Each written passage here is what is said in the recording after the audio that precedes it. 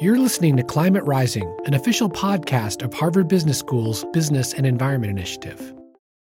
Before we get into today's episode, let me tell you about a new HBS online course called Business and Climate Change that we've just launched. In this 5-week asynchronous online course, you'll learn the tools and tactics companies around the world are using to become more resilient to droughts, floods, wildfires, and storms, and how they're engaging in mitigation to reduce their emissions.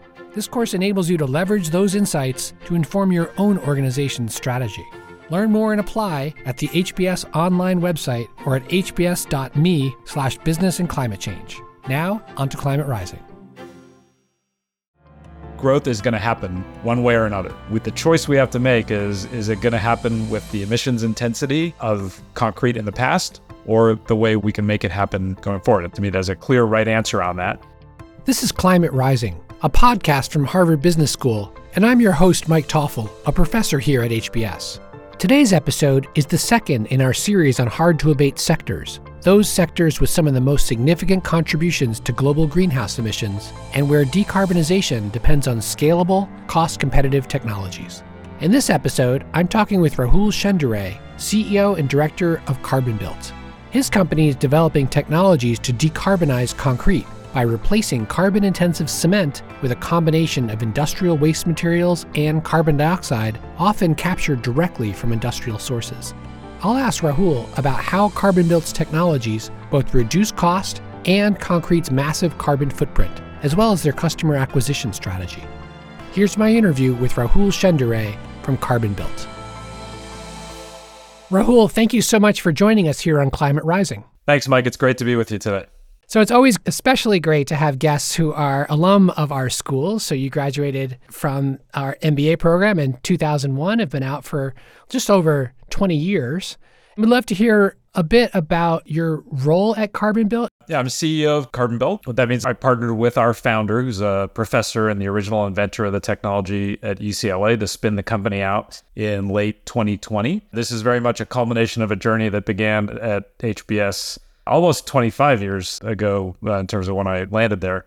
I was already focused on the environment coming in, but B School really gave me the opportunity to pivot from working primarily as an engineer or analyst to product or general management, and really to narrow my focus from the environment broadly to climate specifically, and been very focused on climate and climate tech since then. I've worked in a number of areas ranging from hydrogen to advanced biofuels and chemicals and ocean energy. Have spent some time as an early stage investor. And a lot of this was trying to commercialize technologies that weren't quite ready for prime time. Of course, hindsight's 2020. It didn't necessarily seem like that at the moment, but there's some wins in there and plenty of lessons learned. And as I was contemplating what was next for me a few years ago, was very focused on solutions that I could see delivering a meaningful impact in a shorter time period, next 5 to 10 years. And that's what got me interested in this. Great. So you entered the cement and concrete industry that supplies the construction industry. There's some really striking statistics about what proportion of global emissions are associated with concrete. And as you mentioned, that means largely cement. Rough numbers, we think about concrete as getting pretty close to 10%. It's probably a little short of that, but as we make improvements globally on lots of other things, the share here is going up. Cement is the bulk of that. Let's break down the basic facts about cement and concrete, because there's always a little bit of confusion about which is which. Are they synonyms? And of course, they're not. The basics, as I understand it, is the cement is sort of the glue that's used in concrete. And cement is produced with a combination of limestone and clay and a lot of process heat, which then becomes a material that you grind down, add gypsum, and then you've got cement. And then from cement, you add aggregates, which can be sand or gravel and water, and then you get concrete. So is that thumbnail sketch of the process about right? That was perfect. I think the layer I'd add to that is around the emissions contribution. So cement as the glue only makes up 10 to 15% of the mass of that finished product, but it's responsible for 90% of its emissions. The emissions that come from cement, 2/3 of those relate to the core reaction that's happening. You talked about heating up limestone and clay. So you're breaking down limestone. In doing that, you release CO2. So that's one reason why cement has so many emissions. The other third or 40% comes from the heat required to do that, which you also hinted at. Today, the only way to really do that is coal. We can talk about some of the changes or improvements folks are trying to make, but in large part, heat from burning coal is what's required there. You put these two things together, the energy use that has to come from coal today, plus the core reaction chemistry, both of which are releasing a lot of CO2, is what puts cement in its own category, carbon emitting, or hard to abate materials. Yeah. So when we think about real opportunities, if we can get one technology or a set of technologies on a product right, boy, this represents really an amazing opportunity. So let's talk about the opportunities to decarbonize concrete. And we could talk about cement in particular, if that's where it is. There's moonshot opportunities, there's more incremental opportunities, and then there's nearer to market opportunities. So I wonder if you can just walk through different opportunities to decarbonize concrete. There is no silver bullet in this. This will require lots of different solutions. Different solutions are going to make more sense in different parts of the world. There's also the time aspect and the risk aspect, which you hinted at. To the specific point you raised, there are approaches either in cement or concrete that one could take that are, let's call them the moonshots, right? They're striving to be impactful, but they require fundamental rethinking of the chemistries involved, the equipment that's involved, almost always very capital intensive, probably requiring lots of new permitting, regulatory. And so these things are going to take time, and there's execution risk, technical risk. At the other end of the spectrum, there's lots of different options that are available that are incremental, that can utilize a lot of the existing infrastructure or business practices, but each just make a small change. And oftentimes these are very local in nature. So the idea of sort of stacking them all up together is tough. So that's the spectrum. A couple others that I think your audience would be familiar with or should be. For example, on the moonshot side, there's things like totally different cement chemistries. You could also layer in there things like carbon capture, where you're doing it the same way, but you're putting in the equipment and the energy to take that CO2 and either put it underground or put it in a pipeline. All these things come with cost, right? In that case. So that's the spectrum that, as I was looking at this prior to starting CarbonBuilt as an investor, that I was sort of judging particular opportunities to invest and sort of thinking about where they fit on that spectrum. The challenge I had was I wasn't really interested in coming in and working on something for 30 or 40 years, or the sort of moonshot ideas. I've spent plenty of my career working on those things. And while there's a joy that comes from that, that's just not what I was interested in doing today. My time horizon had shrunk. And at the other end of the spectrum, I was not interested in incremental solutions. The thing I was really looking for was something that could bridge those two, could have a near-term impact, and did not require the time frame and technical risk and business practice change that goes along with a lot of these moonshot scenarios. So before we talk about that middle area that CarbonBuilt is operating in, I wonder if we can just talk through a couple of examples of the other two. Help me categorize them. So for example, electric kilns. Now these kilns have to create process heat at something like 1,500 degrees centigrade or Celsius. That's really, really high temperature heat. And I imagine the idea of electrifying the kilns as opposed to relying on fossil fuel combustion is a long way off. Is that so? Much less, where would you get the power? This remains a vexing techno-economic problem. And, you'll hear a lot that, hey, we've solved the technical problem. It's just an economic problem. Those two things aren't really separable, particularly in a commodity material situation like we've got with cement and concrete. You've got a real economic problem to solve. You've got a couple other problems to solve that you mentioned, like this is something that might make sense from an emissions standpoint with a decarbonized grid. We're a long ways away from that. That's number one. And the second is just the capital intensity and sort of industry transformation. If you've got a technology that's going to be replacing cement kilns, that can't just happen overnight. Even if you had all the money, there's a certain capacity for the industry and a certain demand, and you've got depreciated assets. And so whether it's electric kilns or other things you could do at the cement plant level,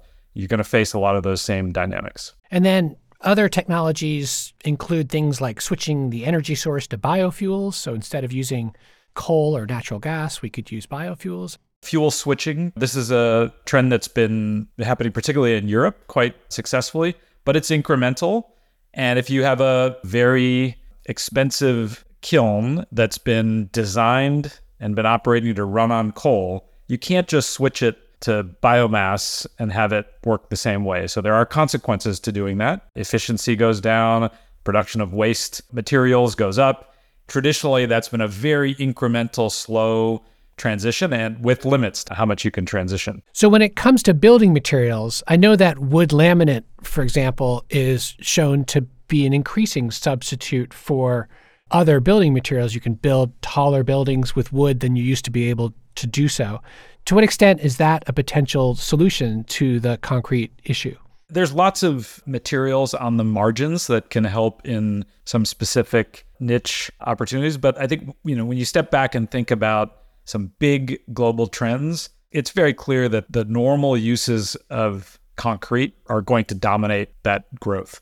Examples here, I think we're all aware of the massive increase in data centers as an example, or warehousing related to e-commerce and AI. As this continues to grow around the world, we need concrete to do that. You're not going to be able to solve all of this with wood, certainly. And also, I think the environmental trade-offs are not necessarily quite as clear as, you might think, just moving from something that's like cement to wood. The devil can be in the details on that. We could probably spend an hour just talking about that. So I think what I would say overall is that, yes, you'll see some of that on the margins, but for a lot of the applications for concrete, that's not an option. I think the other trend that I think is inescapable as we think about over the next coming decades is just the growth of urban centers and housing across the global south, India, Africa in particular, homes, schools, plus all the data centers and warehouses that we just talked about a second ago. Again, wood might be opportunity in some small fraction of those, but for the most part, these are buildings that need to be built for low cost, and concrete is going to be the answer. And we have a choice to make, right? That, from our perspective, that growth is going to happen one way or another. With the choice we have to make is it going to happen with the emissions intensity of concrete in the past, or the way we can make it happen going forward? To me, there's a clear right answer on that. For us, that drives a lot of our urgency. There's going to be build outs in some of these countries, again, whether it's for IT and AI related stuff or for low cost housing. If we miss those windows, we miss the window. And so trying to be ready for that growth is critical. Yeah, just thinking about the urbanization piece that you mentioned, you think about entering cities new and old that are just rising right before our eyes, the high-rise structures, as well as all the infrastructure that's required for all that, which so heavily relies on concrete. For us, when we think about geographic strategy, that becomes a great piece of knowledge to focus where we work. I've talked about not trying to be too broad in terms of trying to take on too many applications at once. The same could go for geographies, right? We get inbound inquiries from all over the world. We're focused on the US right now for a reason, but as we move forward, moving into some of these specific countries and geographies that are going to be experiencing large infrastructure growth that can only be met with concrete is paramount in our mind. Let's jump into the intermediate area, the quicker to market and scale that you mentioned excited you about CarbonBuilt. Tell us a little bit about the technology and how it works and how does it reduce carbon? We talked about a few things that happen at the cement plant point in the value chain. One of the things I was looking for when I was looking at investments was innovations that could be implemented at the next point in the value chain, which is the production of concrete. You have much lower capital required in order to do transformation at a given site, much easier to execute in terms of the speed of a transformation, whether it's the engineering or the permitting. You could do many more of those pretty quickly with less CapEx. That meant easier access to debt capital. So forgetting about the technology, just from an execution standpoint, there were a lot of things that were attractive about that. And I think on the technical side, once you go to concrete, it's much easier to have the technology be tuned for a given application or a given product. And when you're trying to introduce new technology into a pretty conservative market, that just struck me as another way to get to market faster. So philosophically, was sort of looking at the concrete position in the value chain. And the opportunity that really allows is, rather than changing cement or how it's made, just reducing its use in concrete was really the opportunity. Can we decarbonize concrete by getting rid of cement in the mix, right? We've already talked about how much of concrete's emissions come from cement. So how can we get rid of it? And while there were a number of people working on this, what I found at UCLA was the combination of high impact on the carbon side, limited or no impact or a benefit on the cost side. I've been doing climate tech in commodity sectors long enough to recognize that there was something different and special here, which I had not really seen before, right? This team had been at it since 2013. Much of that time had been spent not just in the lab working on the technology, but actually working through one of the X Prize programs, being a 5-year competition. That imposed a set of requirements and discipline on an academic team that normally, wouldn't have that. And as a result, when I met them, they had already piloted the technology at about 10th scale. They demonstrated about a 50% carbon reduction and cost parity. That was a huge, important data set for me to be able to look at in my own diligence for what I was going to spend time on. But the other thing that was cool about it is I was able to see that there was still some room in front for improvements. So it didn't seem like it was going to be that difficult for us to take that to 70%, 80% reduction in carbon and price parity, which was, from my perspective, was critical to that near-term adoption rate. So we have, in terms of the technology itself and how some of it works, we're replacing most or all of the Portland cement in our customers' mixes with a combination of several industrial byproduct materials that exist at very large scales and are typically used in very low value applications or landfill. These materials, you can't just substitute them for Portland cement and do nothing else. In order to make them work and deliver strength, you need to react them with carbon dioxide. That's really where the equipment and capital for our retrofits comes in, is how do we bring not just carbon dioxide to bear, but low-cost carbon dioxide in an energy-efficient manner. And so you get these low-cost byproduct materials combined with low-cost, easy-to-deliver carbon dioxide, and those two things together can substitute for much or all of the Portland cement that's used. This process then results in a product that is indistinguishable from concrete. Does it have different properties? Do regulators get involved here and say, hang on a minute, you're lots of different ingredients. Are our buildings going to still hold up, and our roads and our sidewalks still going to be in place? That was one of the key questions that motivated both my interest in this specific team and what they delivered to date, but also our business model going forward. Taking a step back, concrete is, while it's a pretty common material, there's lots of different applications, and there's things at the hard end, right? You're trying to build a state-of-the-art skyscraper in a down city's urban core, and there's things at the easier end. We are very deliberately focused on some things at the easier end, and by that I mean applications that are easy to decarbonize, easier for us to deliver an economic return to our producers, and are made in a factory so we can test them against an existing specification.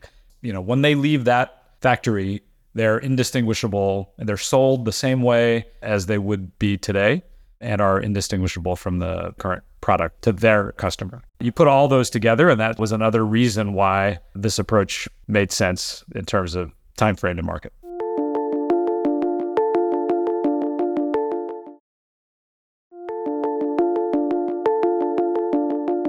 So this product is being used to create concrete masonry blocks, which are dry cast, as opposed to the wet cast, ready mix, where you see the cement trucks down the street pouring foundations and walls and sidewalks. You're doing the block concrete masonry, which sounds like it's much more controlled environment in factories.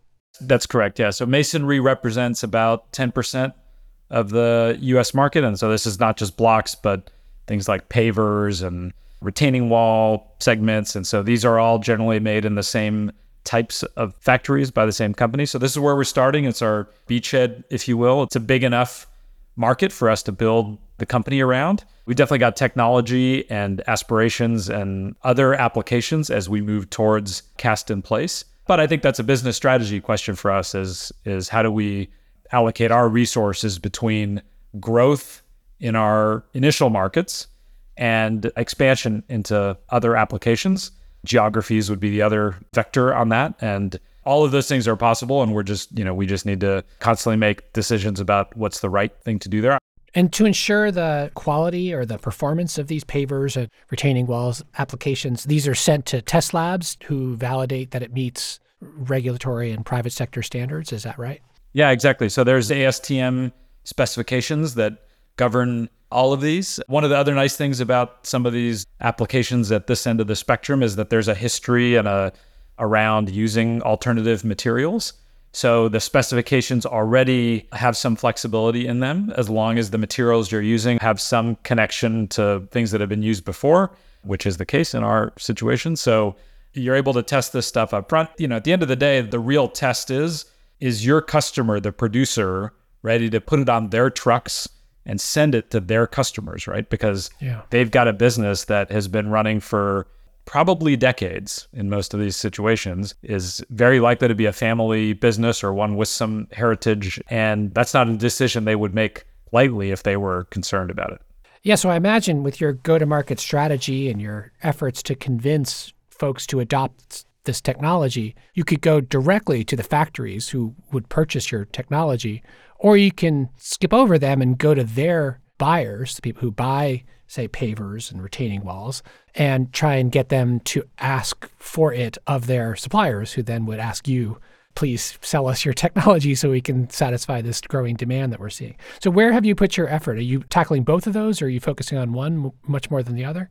We do tackle both, but I would say we are principally focused on concrete producers as our customers. There's a couple of reasons for this. One is, it's a very fragmented industry, and any given customer is going to be a very small portion of one producer's marketplace. There might be an exception or two here or there if you've got a very large university that dominates concrete deployment in town or something like that, but that's the exception. So for the most part, relying on just end user pull would be a tough sell, particularly if there wasn't a clear economic win for the producer in that, right? Or a major one. So in our case, the ability to go to producers with a economic value proposition.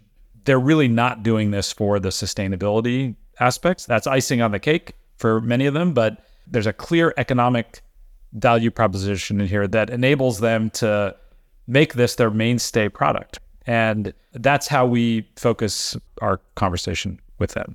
They need to make sure that it's working and feel comfortable that it's a lot easier to do that today, now that we've got a first commercial plant up and running.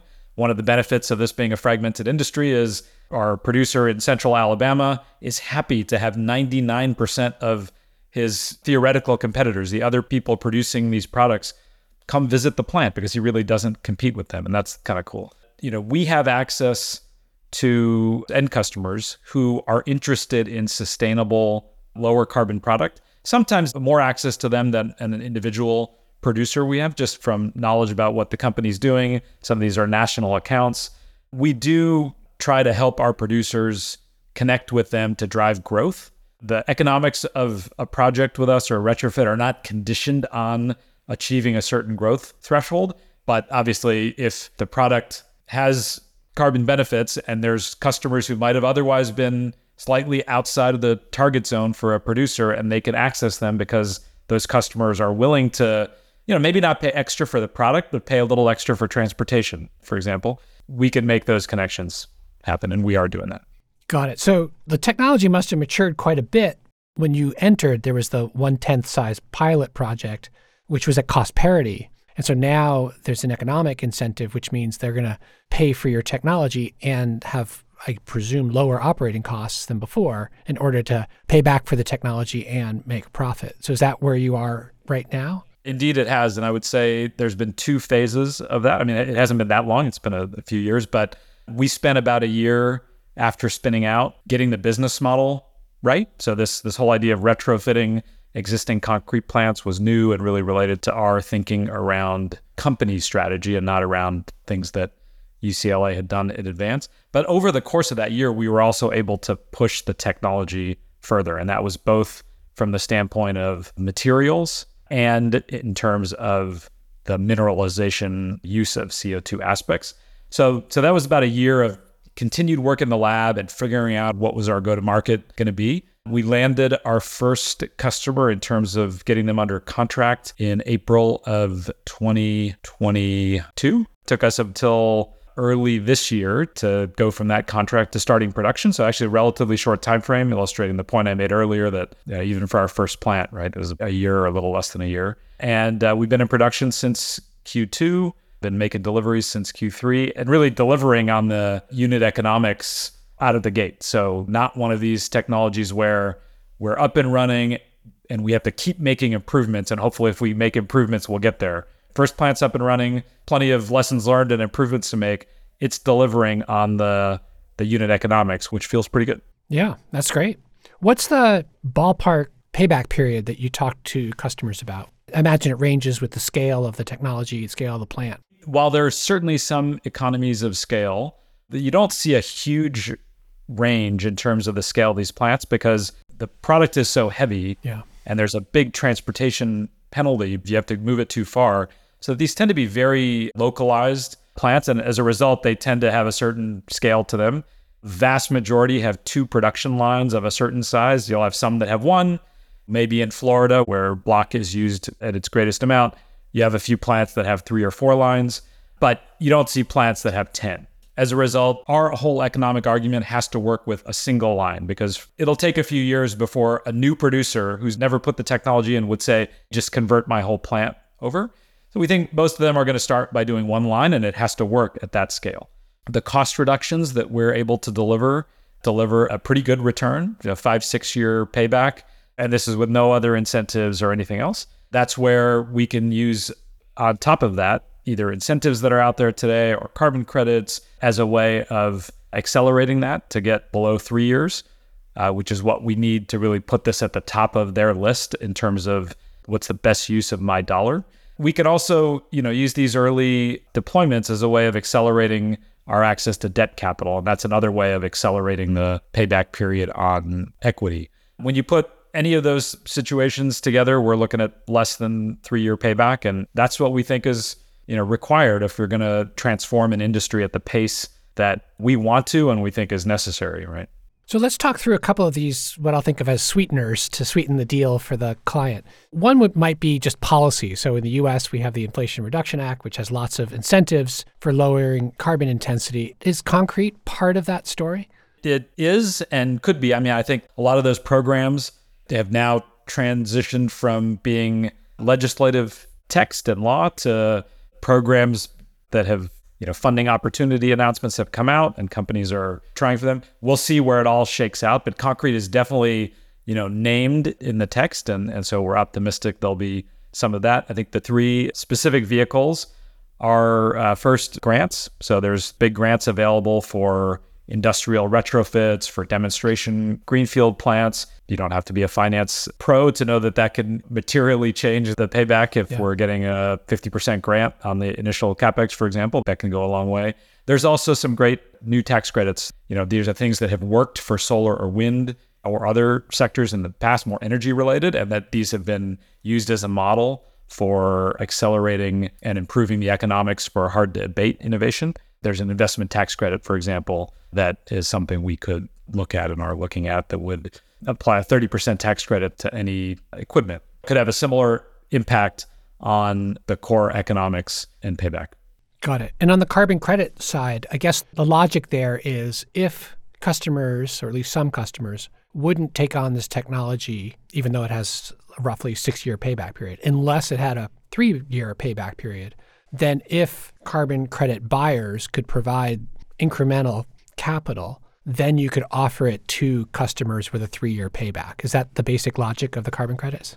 That's correct. We would think about it as a source of additional revenue, right? So if the core piece of the value proposition is around cost reduction, the other way we can expand margin is by increasing on the revenue side and really taking an attribute that they haven't had the ability to monetize in the past because there was nothing, it's just their baseline product. But if we're making a change on the carbon side and we can package that up and sell it and bring in more revenue, that can also work to improve the financials. One other way to add value to the market deployment of your technology to the factories that are building these blocks might be to try and convince their customers to pay a premium. Now, you mentioned it's sort of viewed right now as a commodity product, but so too were many things at one point, like coffee, for example. That's far from a commodity product now. Do you see any movement toward a willingness to pay for green concrete, I guess is how one would call that? It's a great question. You could come at this from two angles, right? You could come at it from the angle of we're going to look for those customers and kind of condition the way we think as a business and as a team around this is a premium product because it does have value. Those of us who are working at CarbonBuilt don't question the fact that there's more value in this product we're making. Or you force yourself to say, this is a commodity, and at least for the people that I need to start driving volume, which is what we're interested in, they aren't willing to do that. And that's great when that shifts. If you've conditioned your business and your approach to be foundationed on a commodity world where people don't care, you're in a good position to take advantage of it as things change. Right. And your products right now are, I think I read 70% less carbon emissions than traditional? Yeah, those are choices that we make. So we could make the product less economically interesting and more beneficial carbon-wise, or vice versa. And so these are choices we need to make. I'm pretty firm in my conviction that if we can deliver a strong economic value to producers with a 70% reduction, we're going to make a bigger carbon impact than something that is carbon negative or 150% reduction that is uncompetitive price-wise. That's a bet I'll make any day. So let's talk about the growth trajectory. Your first deployment here, Central Alabama. What are you seeing in terms of the factories you're speaking with? Where are you finding more interest and uptake? Let's focus on the U.S. for a second. A geographic hotspot. We have a pipeline that includes more than a quarter of U.S. production capacity, and that includes small businesses that have one plant with one line and the market share leader, that's part of a big global materials conglomerate. So, entities across that spectrum bring something to our adoption strategy. The smaller companies are able to move faster than the bigger ones are, but, and the big ones bring the volume. So I think we think about all of them geographically. There's interest across the board. I think it's a testament to if you can deliver good economics, that's why everyone's in business at the end of the day. And if we're taking a low margin business and making it better, there's going to be interest in that in different places. So I suspect that our next geographically area of focus is probably going to be the Southwest US. That's a combination of where we've got some good materials, but also just the right producers who are energized and ready to move next. Really, for the near term, the thing that gates us is just our own resource, how big of a team we are. That's the biggest issue we have, not customer interest. Because I think now that we've got the first plant up and running and we can talk about that this is really replicating what we've done already, that goes a long way to convincing customers that they shouldn't be worried about saying yes. So key factors, if I'm hearing you right, in terms of where you might find the most interest include sort of management interest, just like how jazzed are they on this idea and pursuing new technologies. There's also, of course, the economics of it, like who's most eager to reduce costs. And then I imagine proximity to feedstock must play a role as well. Is that right? There's certainly enabling materials, including some of the CO2 sources that we find preferable. We take care of all of that. So it's not like we hand a package over to our customers and say, you figure this out. For us, as we look at the opportunities that come next, the access to what's the delivered cost of a particular byproduct material to that site is a part of it. But that criteria doesn't lead us to saying like, oh, there's one geography that works until we have a tax credit or a grant or something like that. There's opportunities all around the country that we can make work.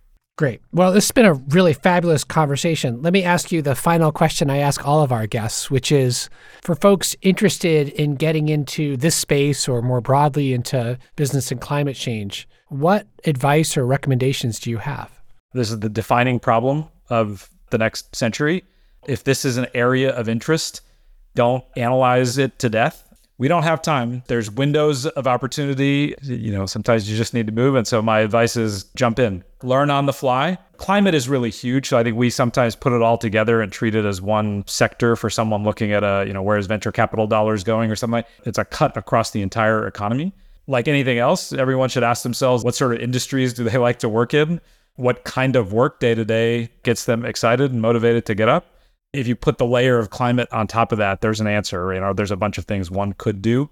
And working on something that is this critical to the planet, to our kids and grandkids, I think adds a level of satisfaction to work that is really tough to quantify. There's going to be plenty of challenging days, plenty of hard days working in a sector like this.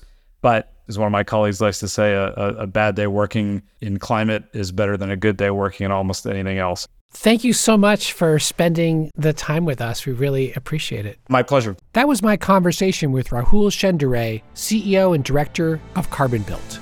You've been listening to Climate Rising. To hear more episodes, subscribe wherever you get your podcasts. Share with your friends, and don't forget to rate and review. For show notes, head over to climaterising.org or click on this episode. I'm your host, Mike Toffel. Lynn Schenk is our producer, and Craig McDonnell is our audio engineer. We'll be back in 2 weeks with another episode of Climate Rising. See you then.